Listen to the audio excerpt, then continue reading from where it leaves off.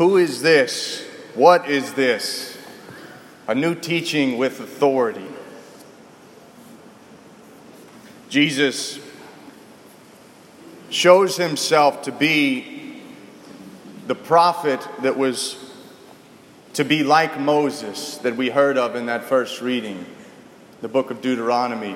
The prophecy of the great prophet that would be like Moses, that the Lord would raise up to again deliver his people, that he would place his words in his mouth. And Jesus, of course, not only has the words of the Father placed in his mouth to deliver to humanity when he speaks, but he is in fact the Word of God. And he comes with the authority of God. This new teaching, this new way of speaking, the authority, he confirms it. And we see this scattered throughout the Gospels.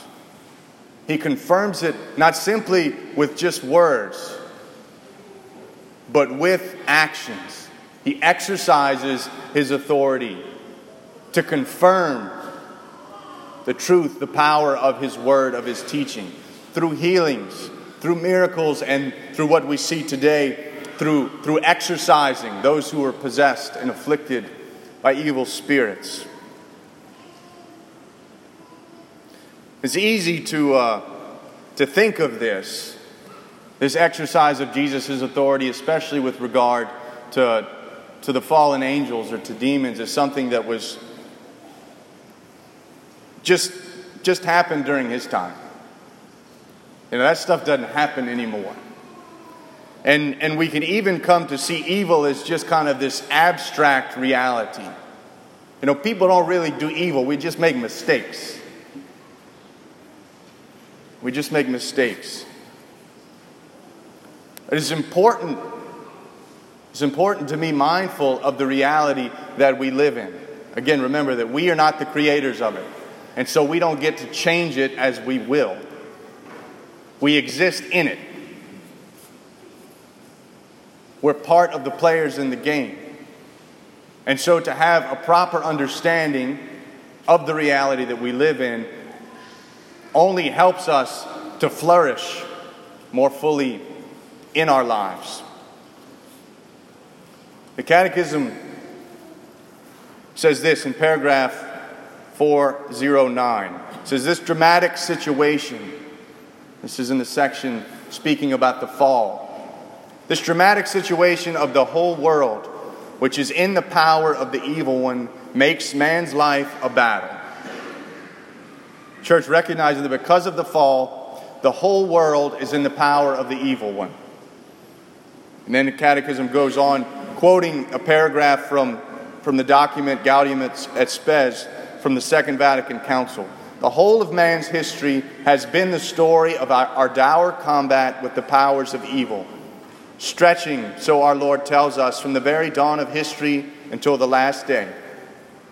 Finding himself in the midst of the battlefield, man has to struggle to do what is right, and it is at great cost to himself, and aided by God's grace, that he succeeds in achieving his own inner integrity.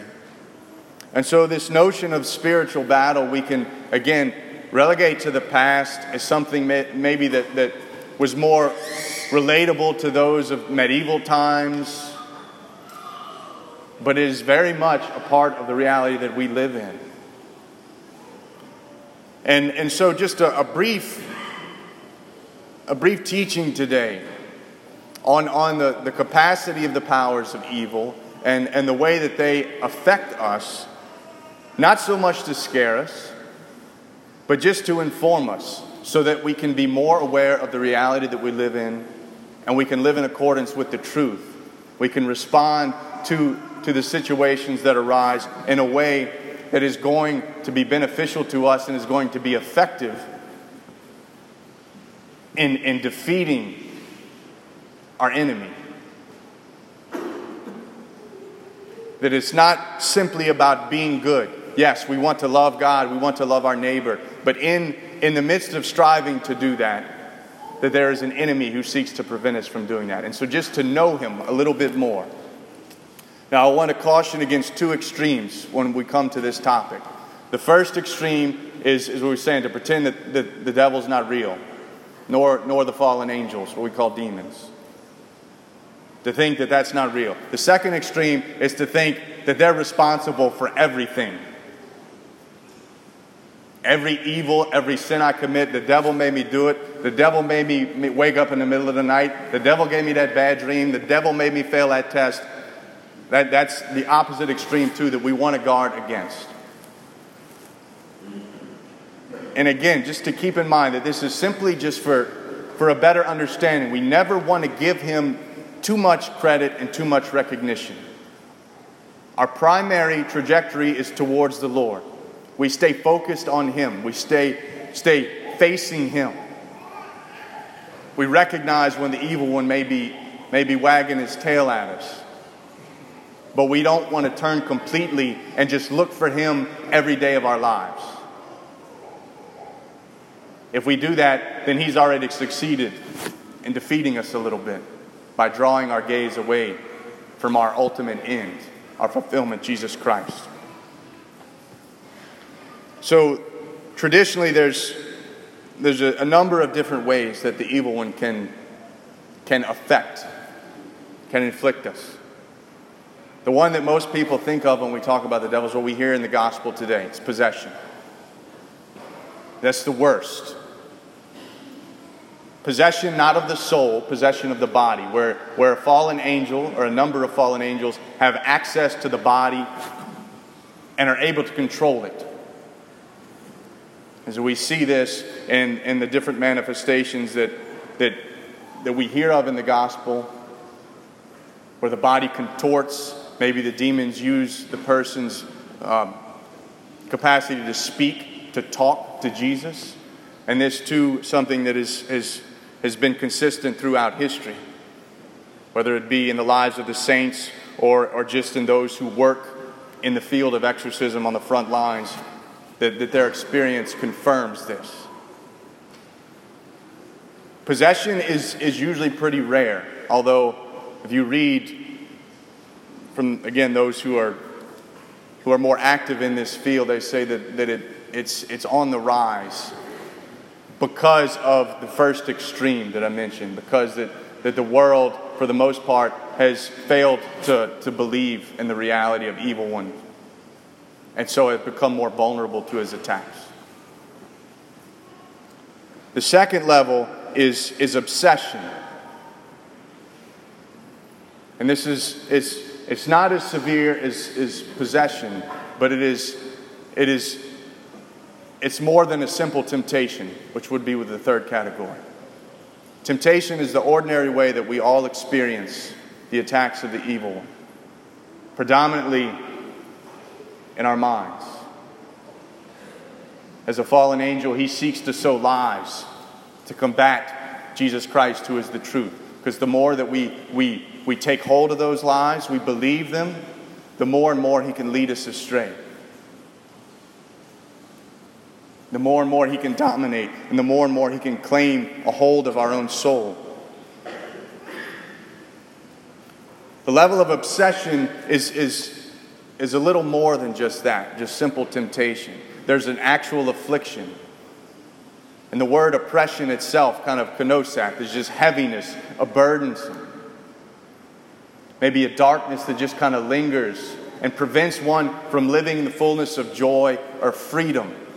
Oftentimes when we think of addictions, not that every addiction is demonically driven. Again, I'll make that clear too. But oftentimes they work together. That if there is an addiction, whether it be to alcohol, whether it be to drugs, whether it be to pornography, that there is a physiological change in our brain. But usually it becomes an open door for the fallen angels to enhance the addiction, to make it worse, and to worsen our experience of life. And so creeps in feelings of despair, of hopelessness, and maybe even a wishing for death as opposed to this, because of the bondage.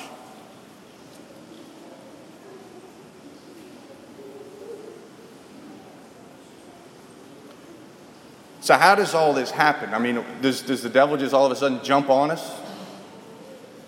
How does one progress in these levels of demonic affliction? Well, simply from temptation to oppression to obsession would be a giving in to temptation. Sin, outright sin. Specifically mortal sin that is not repented of. And when it becomes habitual, that is something that I do over and over again, then I give more and more access to the powers of darkness. Again, to remember, I've said this before, it's you're in a war and you can't be neutral.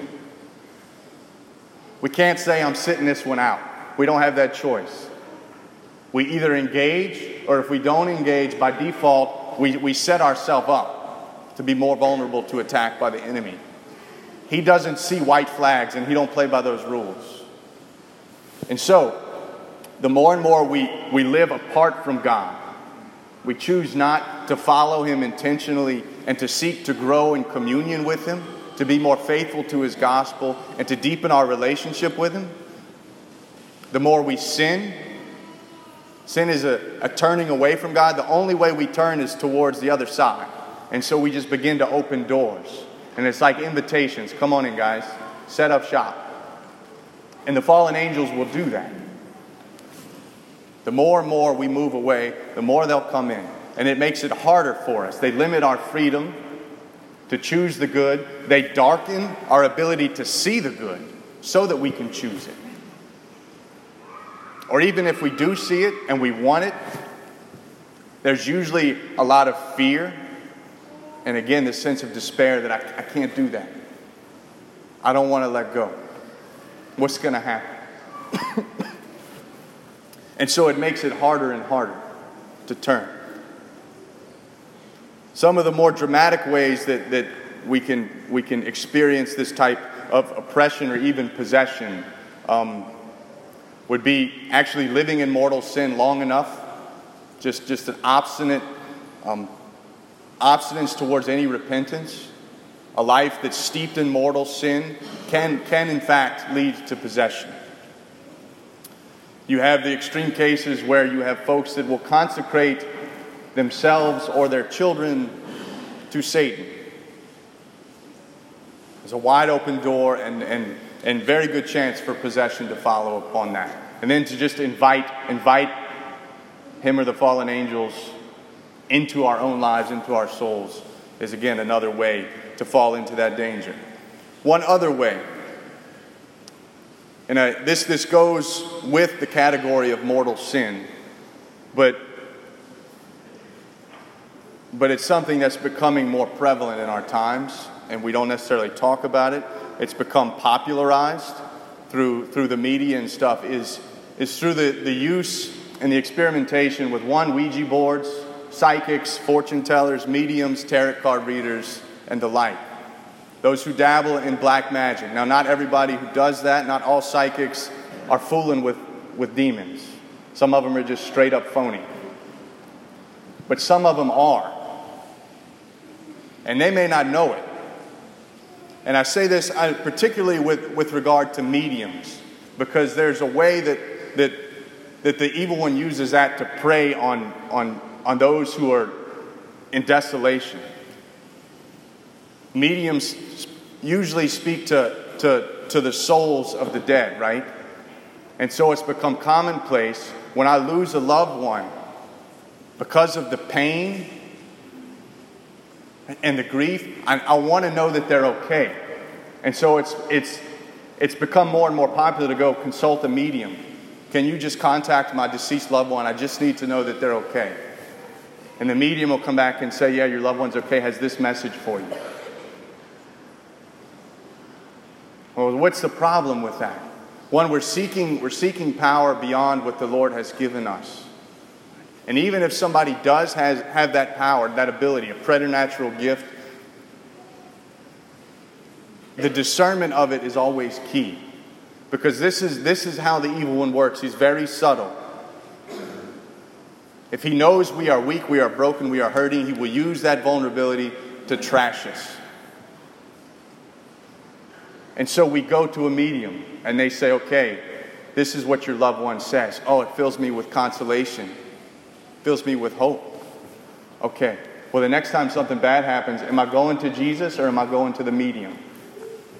We begin to shift our trust and our faith in God, in His revealed Word, and in His living presence in my life to that of another human being. And this is the reality. Angels can enlighten us. Good angels and bad angels. They have access to our memory and our imagination, to our intellectual faculties. And so they can illuminate us, to give us knowledge that is beyond our normal, natural capacity.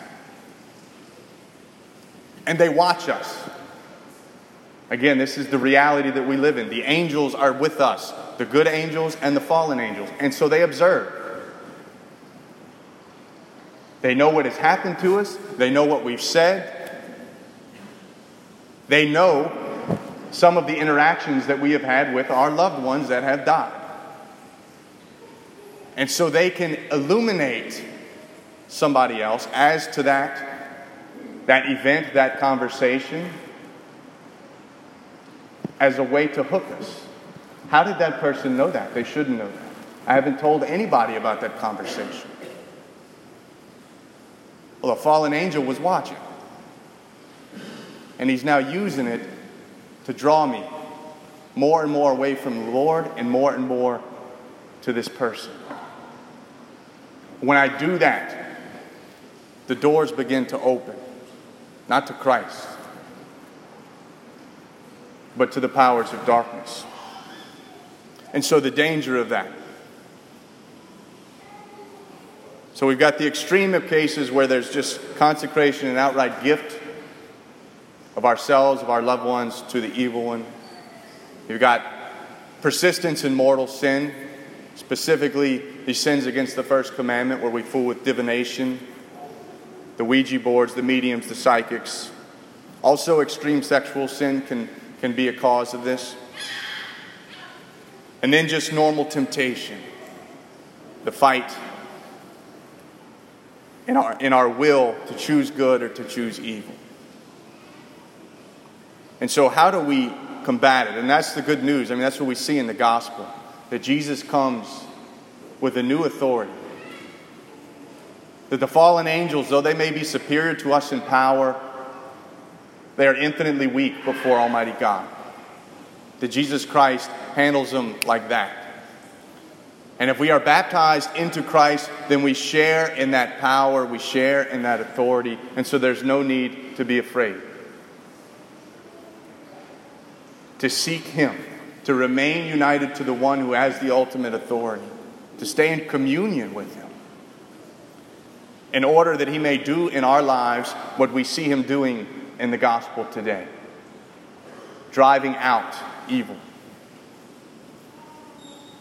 And so the best remedy for this, if we recognize maybe the presence of evil in our own lives, is confession, remaining in a state of grace, or doing our best to do that. Frequent reception of Holy Communion in a state of grace, Eucharistic adoration, prayer and study of Scripture, and just striving to live the gospel in our lives. I'll read too just a quote or two from Father Gabriel Amorth, who was for the longest time the exorcist of Rome, both under St. John Paul II, under Pope Benedict, and just recently died. When asking about this, about the manifestations of the evil one in people's lives, whether it be obsession, whether it be possession, what do we do? And of course, in cases of possession, full-blown possession, we have the solemn rite of exorcism. But he would say this. He said, in my experience, a good general confession which I always recommend as a starting point, in conjunction with an intense life of prayer and grace, is sufficient to end the afflictions. Without prayer and grace, exorcisms are ineffective. So the Lord has given us everything at our disposal. The solemn rite of exorcism is something extra, but it's not the initial go-to that we often think of because of the way Hollywood has kind of educated us when it comes to the battle against Satan. The primary way to fight is through the sacraments. The sacrament of confession first and foremost, and then receiving Holy Communion fervently in a state of grace, and allowing the Lord to occupy our souls and to dispossess anything that the evil one has taken under his reign.